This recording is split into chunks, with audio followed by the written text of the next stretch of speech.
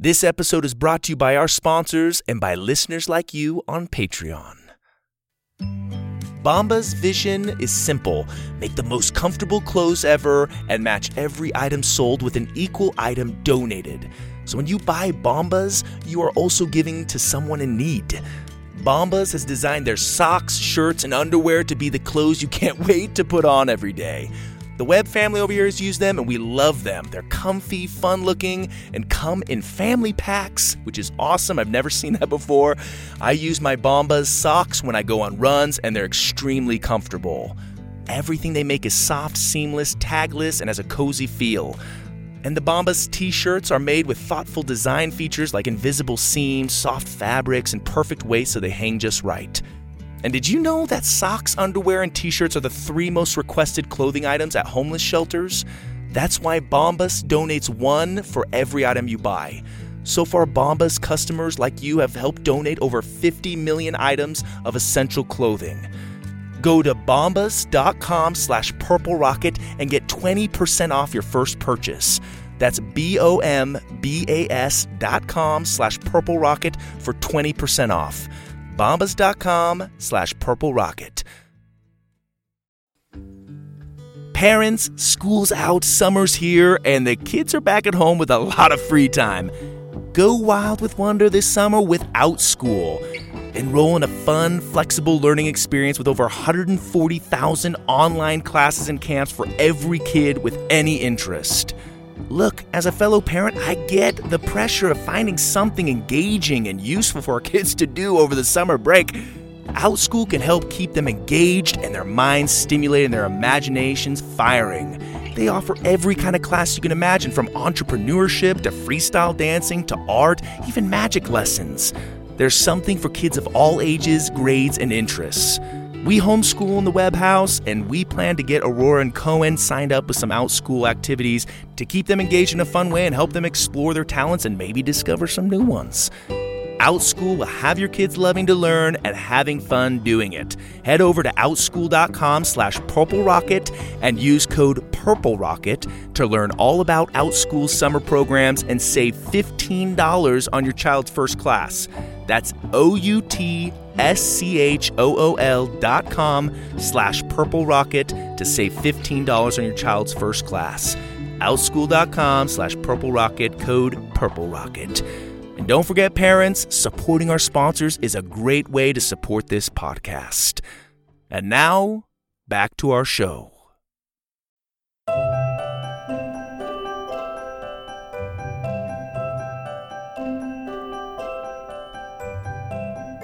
The Purple Rocket Podcast presents Winnie and the Pixienauts.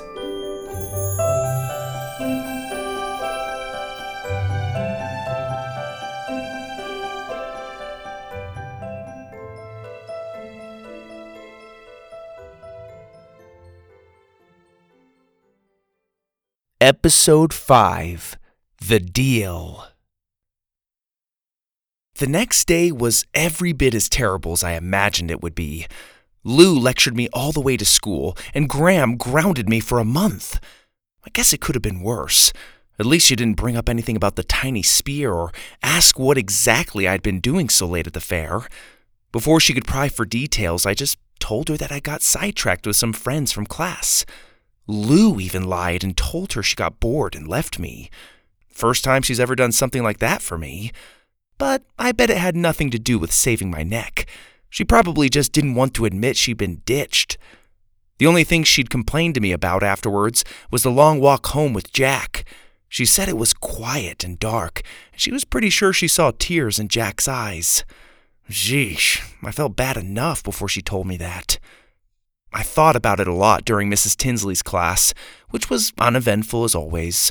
She asked who had been to the fair by a raise of hands, but nobody was foolish enough to admit they'd gone. Nobody wanted to hear another fire and brimstone sermon from her. When we got back from lunch, Luke kinda ignored me when I waved to him on the way to my seat, which bothered me for a good half an hour. But I quickly forgave him. It's not like I had a chance. I wasn't pretty enough for a California surf god. Speaking of being ignored, Jack wouldn't even make eye contact with me all the way up until second recess. And that was only because I threw a ball at his stomach. Gah! He hunched over to catch his breath. What the heck, jerk? You can't ignore me forever. Watch me. See, you already failed. Jack rolled his eyes and tried to walk away. Look, I said, following after him. I'm really sorry for leaving you guys last night. It's just that Luke... I know. Jack looked away and shook his head. You could have come back a little sooner, though. Lou wouldn't shut up for 2 seconds. She kept pointing at every weird person that walked by and said as loud as she could what was wrong with them. What's wrong with his nose? Why does she have hair on her face? Look at that big butt. I was just waiting for someone to punch my lights out. They would have been doing me a favor. Yeah, they kicked her out of Sunday school a year ago for that. Thanks for bringing her home. I owe you big time. Jack nodded. Yeah, you do. I didn't know what else to say after that, so I just turned and started climbing on the top of the big slide. Do you have to climb everything? Jack asked. Yep, I said, reaching the top of the slide. And once I get those pink Converse I've been asking for, I'll climb to the top of Hooligan Mountain. Jack laughed. Hooligan Mountain? Yeah, maybe if you want to die. That place is crawling with chupacabras. That reminded me. Oh yeah! I jumped from the top of the slide to the monkey bars and dropped down next to Jack, who was cringing with every leap I made. Remember how I told you my grandma's story about the fairy? I think so. I checked over my shoulders. Well, I don't think she was making it up. Winnie, I saw them, Jack. A whole bunch of them, underground, beneath the carousel. Jack raised an eyebrow. Fairies? Uh-huh. Good one. Come on, let's go get in line. I think the duty blew the whistle. He turned to leave, but I grabbed him and shook him so hard his glasses went crooked. I'm serious, Jack, look! I pulled a little spear out of my jean pocket and handed it to him. One of them stuck me with this. Jack fixed his glasses and observed the little spear. Impressive, he admitted. Did you get this at a Lou's garden or something? He squinted at it and turned it over in his hand. Wow, she's really taken this to a whole new level. Give me that. I yanked it out of his hands. Believe what you want, I know what I saw. Jack snorted. Tell you what, if you bring a fairy to school, I'll come to class wearing one of your dresses. I grinned. Practice your twirls, pretty boy. I'll have 'em here by the end of the week. Sure you will, Jack said as we headed back to class. After school, Lou and I walked Jack home along our usual route. The dirt road banked into a grove of willow trees that followed a grassy creek and brought us to a shaded lot where Jack's beautiful white Victorian house stood. Behind it, a white windmill covered in flowered vines creaked as it turned in the pasture. We stopped in front of the home's white picket fence, and I told Jack I'd see him tomorrow at school. Watching Jackie boy in his scrubby clothes walk up to a pristine mansion just never seemed to fit right in my head. I never understood how he could live in such a nice place and still wear the same dirty overalls every day. You'd think his parents would care.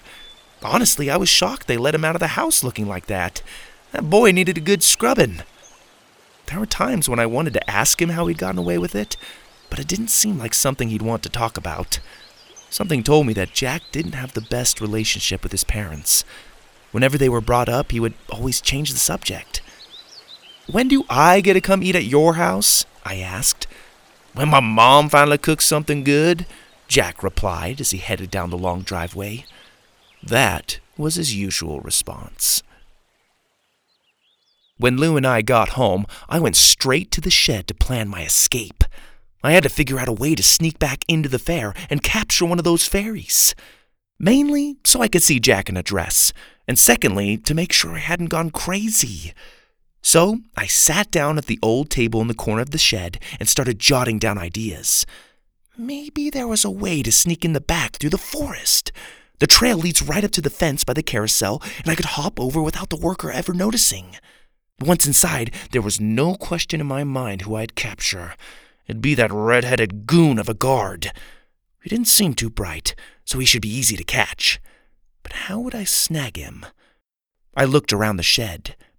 Aha! I grabbed a small fishing net off the wall. It's perfect. Holding it out in front of me, I waved it through the air and imagined snatching him up like a helpless little butterfly. Maybe I'd shake him around a bit and poke him with his own little spear to give him a taste of his own medicine. A pot landed with a loud bang right behind me. I whirled around just in time to see the shed door close. Great, Lou. Quickly, I jumped up and ran to the shed window. Standing on my tippy toes to see out, I expected to catch a glimpse of her bobbing duck hair as she ran back to the house to tell Gram on me.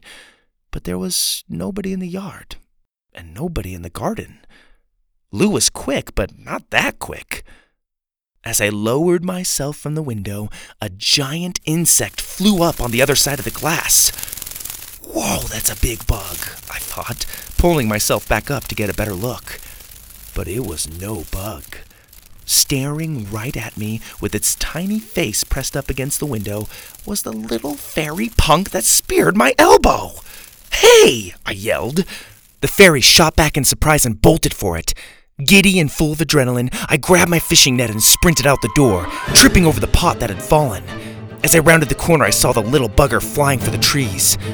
With a quick look back at the house to make sure the coast was clear, I sprinted after him.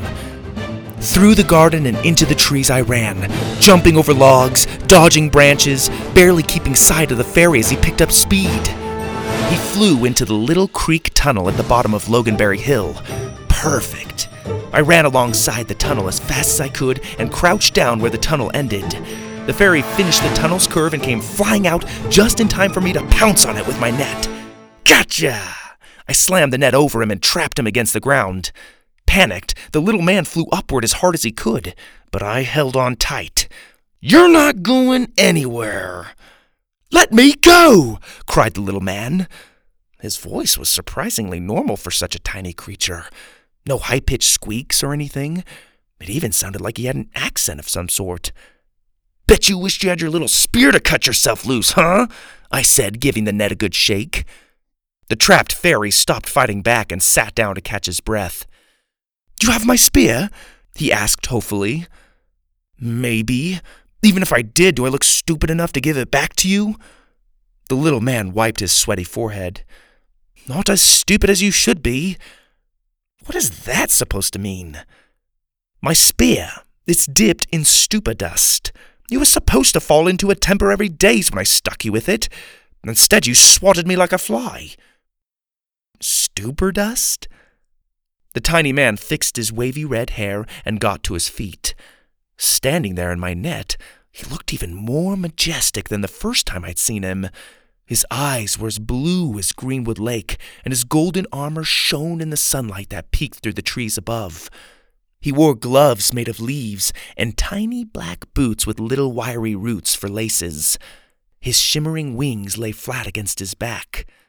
That's why I came back, he said boldly. I've never met anyone who is immune to stupor dust. It's usually enough to confuse even the biggest humans for at least a few minutes. Guess that makes me something special then, I said sarcastically. It would appear so. What is your name, girl? Winnie May. What's yours? Oliver Orchid. Pleased to meet you. All of those thoughts of sticking him with his own spear suddenly vanished. The little man was polite, handsome, and the size of my thumb. What's not to like? I can't believe you're real, I said, looking him over. I can't believe you found us, Oliver replied. It's been decades since we've made contact with humans. The others, I said, do they know about... I see no reason in sounding the alarm. I may have panicked a little when we first met, but... A little? I was standing guard at the entrance. It was my duty to warn of intruders. But when they asked who had breached the gate, I told them a dog had gotten loose. I couldn't bring myself to tell them that you had seen me. My people have a way of overreacting to these sorts of things. That's why I took it upon myself to investigate. So you're spying on me? Spying has an awfully negative tone. I prefer observing. It sounds more official and important. You breached a hideout, are immune to stupor dust, and slapped me harder than all my previous lovers combined. I couldn't resist. Besides, you've come at an opportune moment. How's that? Well, a couple days ago our clan sensed the presence of our queen, who we had long believed to be dead. Around the same time, the Lunas approached our territory and set up camp in the surrounding forest. Our elders are certain they are holding the queen captive and have returned to finish what they started many years ago. You obviously have an immunity to strong enchantments, and while this doesn't guarantee you can withstand Dark Pixie, you may pose a tactical advantage by breaking through their ranks and retrieving our majesty. The little man said so much so quickly that I had to shake my head to piece any of it together, a practice I'd developed from countless math exams, all of which I failed. Wait, Lunas? I asked. The fairy waved his hand. Don't worry, I'll explain all about them later. I thought for a minute. So you want me to save your queen? Oliver nodded. If it won't trouble you? Why should I help you? I asked. I have enough to worry about as it is, not to mention I'm grounded for the next month. Good! I need someone who's grounded. Someone sensible and level-headed. We've no time for ninny-noggling. For starters, I can tell you anything you want to know about fairies. No one will likely believe you, but it's interesting stuff nonetheless. And you will have the honor of preserving one of the last fairy clan strongholds. If the Lunas take over, then all the remaining clans will dissolve over time. Mankind will have nothing but dark pixie magic to govern it. Soil will spoil, crops will die, insects will swarm, night will overshadow the day. Oliver poked his head out of one of the holes in the net. Your world, Winnie May, is our world. We are the caretakers. I sat down on a mossy log to take it all in. Why did I have to break into that stupid carousel? I thought. Why did I let Dr. Theo talk me into it? And why did I have to go and ditch Lou and Jack at the fair? Lou and Jack. They and everyone else I cared about depended on the crops for survival, especially around here. Heck, everyone in the world depended on it. So basically what you're saying is, if I don't help you, the fairies will become extinct and all mankind will eventually cease to exist as we know it? More or less, yes. I guess I have no choice then. You better not be lying, Mini-Man. Truly, I wish I was. I lifted the net off of him. We have a deal, I said. But before we get started, I have one request. Oliver looked at me with a raised eyebrow. The next day started off a little rough. Have you ever tried poking holes in your backpack? Neither had I. Turns out it's not as easy as I thought it would be. Graham looked at me like I was insane when she saw me sitting at the kitchen table, jabbing it with her pair of scissors. Everything okay? She asked. What, this? Oh yeah, it's just a new fad at school. You know, first it was holes in the jeans and now holes in the backpacks. It's hard to keep up. Man, I wish I was a better liar. You never cut holes in your jeans, Graham said. Dang, she was right. Lou walked into the kitchen right on time. Even the kindergartners are doing it, she said, grabbing a piece of toast off the table. If Winnie wouldn't hog the scissors, I'd be working on mine. I looked at Lou, shocked. Was she serious? Why was she helping me? Graham shook her head. I don't get it. Why you'd want to look like a couple of hobos is beyond me. Just don't start cutting holes in your shirts. She handed us our lunches, gave us a kiss, and we ran out the door. Bye, Graham. As Lou and I walked to pick up Jack, she turned to me and asked, What's its name? What? The fairy you're carrying in your bag, dummy. It has a name, doesn't it? I almost tripped over myself. But how did you... Duh, why else would you cut holes in your backpack? She said matter-of-factly. I could think of a million other reasons, but I didn't dare challenge her. You have to promise not to tell anybody, I told her. We stopped and I unzipped the top of my bag to let her peek inside. As if she were seeing nothing more than a box of crayons, she looked down at Oliver, who was sitting against my history textbook, tossing an eraser up and catching it. "Oh, hello," he said with a friendly wave. "Hey," replied Lou like it was no big deal. "You're Louise, right?" "You bet your butt." "I've heard all about you from the tulips. They say you make an amazing sunflower salad." Lou ran her hand through the duck poof in her hair. "The best," she said proudly. "Maybe I'll make it for you sometime." "I'd love that," Oliver said, tossing the eraser up again and catching it. "Okay." I rolled my eyes and zipped the bag up. "Don't say anything to Jack, okay? I want to be the one to tell him."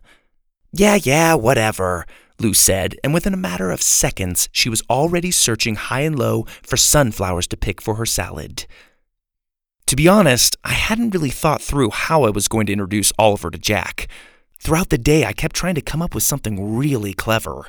At first, I thought it might be funny to hide Oliver in his sandwich at lunch, but then I realized it could get ugly quick if you took a big bite out of him.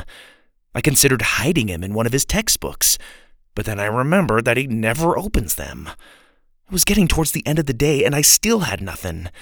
Until... "Line up, you pansies! That means you too, Porky Wilder!" yelled our PE teacher, Miss Harenga. She was as mean as a rattlesnake, and sounded like one too when she walked around with her green fanny pack. The fifth graders always told us stories of how it was full of ammunition from the wars she'd fought in. I, for one, didn't doubt it for a minute. Some say she's a government assassin. Others say she's a bodybuilder. I say she freaks me out, whatever she is. Most of the time, I don't even know what she's saying because I'm too busy looking at her mustache. Yep, she's got one. "Hurry up!" she roared through the wisp of hair, making us trip over ourselves until we filed into the gym. Her voice echoed in the big empty room that doubled as our cafeteria.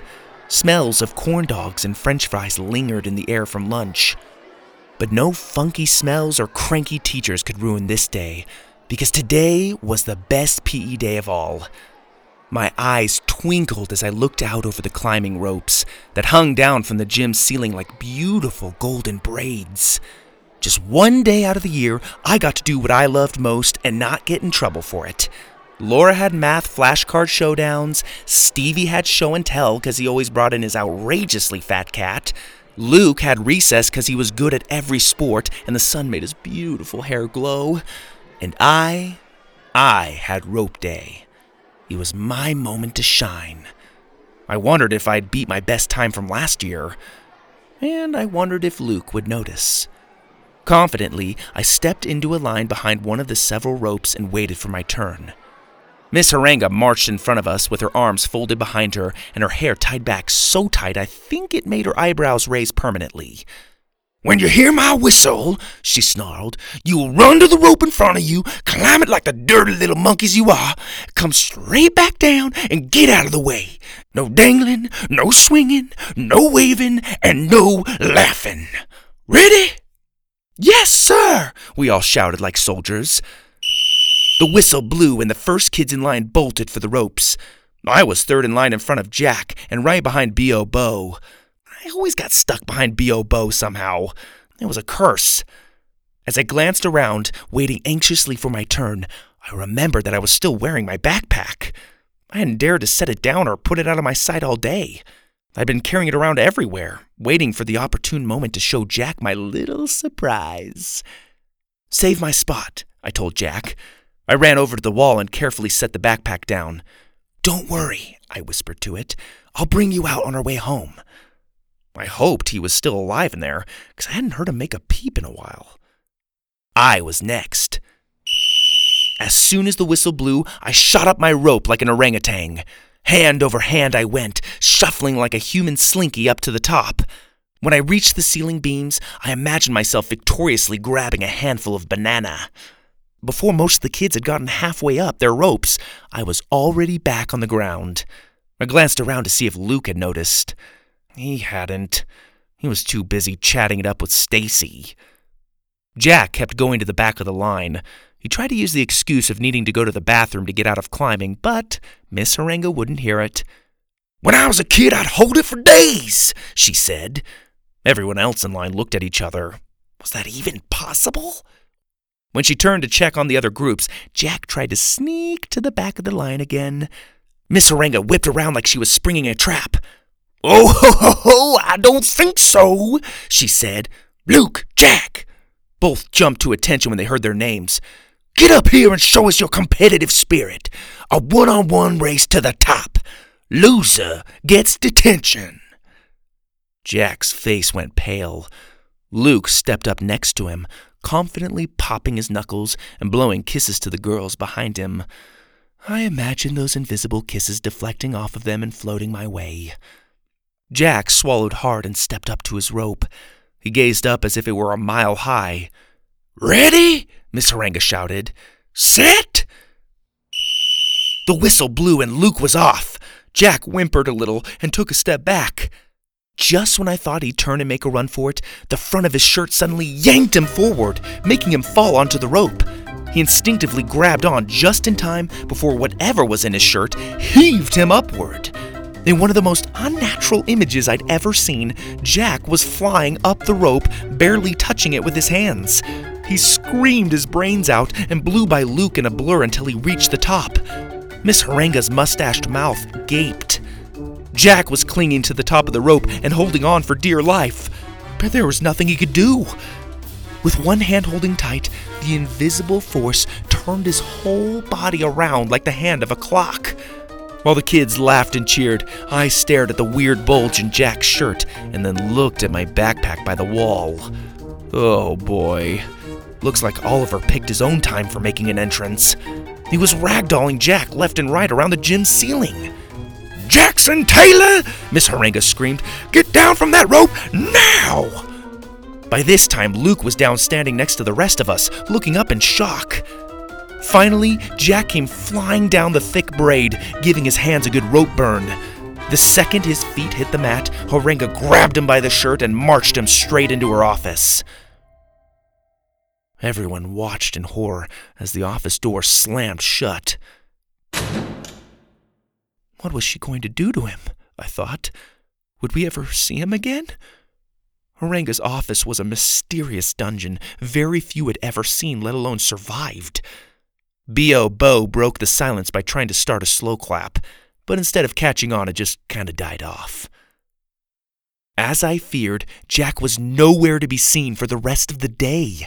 I was convinced he was dead, or worse, enduring a life sentence of push-ups. Until I found him after the final bell, hunched over in our usual meeting spot. "You're alive!" I said, running up to him and giving him a hug. "Well?" Jack was staring off, shell-shocked. He looked terrible. "Jack, can you hear me?" I waved in front of his empty eyes. "What happened?" Jack finally spoke. "After you guys left, she called a recruiter for the Olympics and had him come down to check me out," he said softly. "No." "Swear." "What'd you do?" "I tried climbing again, but didn't get more than 2 feet off the ground.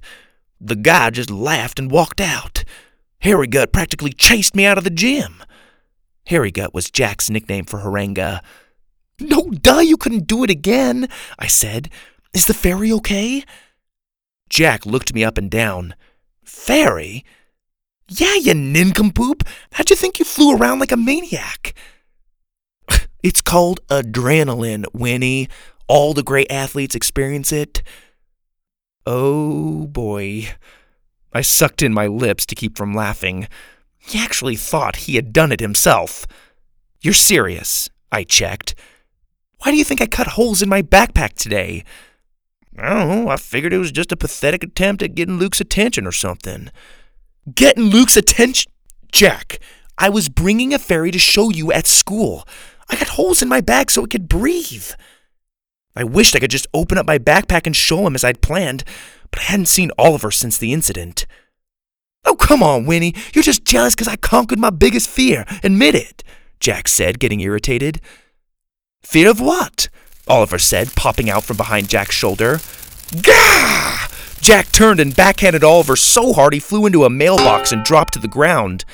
"Careful!" I yelled. I bent down and carefully scooped the little man up. Oliver rubbed his head. "Ugh, why is every human's first impulse to swing?" Jack's eyes grew to the size of softballs, and he started hyperventilating. His face got all contorted, and he made moaning noises like a cow. "Calm down," I said, looking around. "You're gonna get us caught." Jack stared down at Oliver and managed to calm down a little, so that he sounded more like a baby cow. "Nope, not real, not possible." Oliver fluttered up to my shoulder and took a seat. "If climbing up that rope is what you're referring to, then yes, it was impossible. But thanks to me, you won the race," he beamed. Jack's expression turned from shock to anger. "Thanks to you, I almost fell on my head. I got you to the top, didn't I?" Jack started pointing his angry finger. "You left me looking like a fool for the recruit. Let's see how long you can stand breathing in a hot, smelly shirt." "My shirt's not that smelly." I stepped in. "Shut it, both of you. Sheesh." "Jack, what were you going to do? Compete in the Olympics? And you," I looked at Oliver, "you couldn't just stick to the plan, could you? You had to make a real entrance for yourself and throw him around like a rag doll." Neither of them looked at each other. "I wanted to introduce you two because I think we could all make a good team. Jack, Oliver's queen has been stolen and they need our help to get her back. I think Dr. Theo Knight from the fair might know where to look. Will you help us?" Jack shook his head. "You're grounded, Winnie. If Graham finds out, she'll kill us both." I looked at him with my big brown Bambi eyes. "Please," I pleaded. Jack pushed his glasses higher up on his nose with 2 fingers and held them there while he let out an overdramatic sigh. "Oh, fine," he said. "Yes! Meet me at the Ugly Oak at 8:30, and don't be late." Jack groaned. "We're so dead."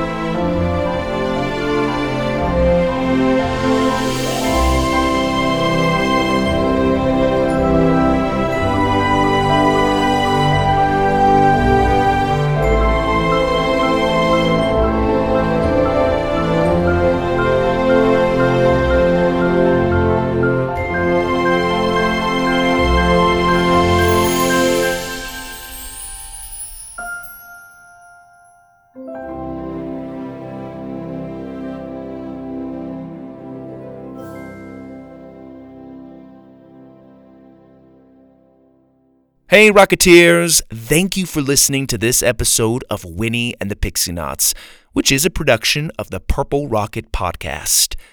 If you've enjoyed this story, let us know by leaving a review and telling your friends and family. Let's grow the Rocketeer community. And if you haven't already, check out the other series we have to listen to, like Grandpa's Globe, Winglings Under the Willow Tree, Space Train, Knights of Spatula, Life. There are plenty of stories to keep you busy, so check them out, Rocketeers. And if you're looking for a way to support these stories, check out our store at purplerocketpodcast.com/store. And there you will find some read-along books you can buy, or you can simply leave a donation. Any support you can give is much appreciated and helps a lot. So check it out. And be sure to tune in next time, Rocketeers, for an all-new episode. This is your host, Greg Webb.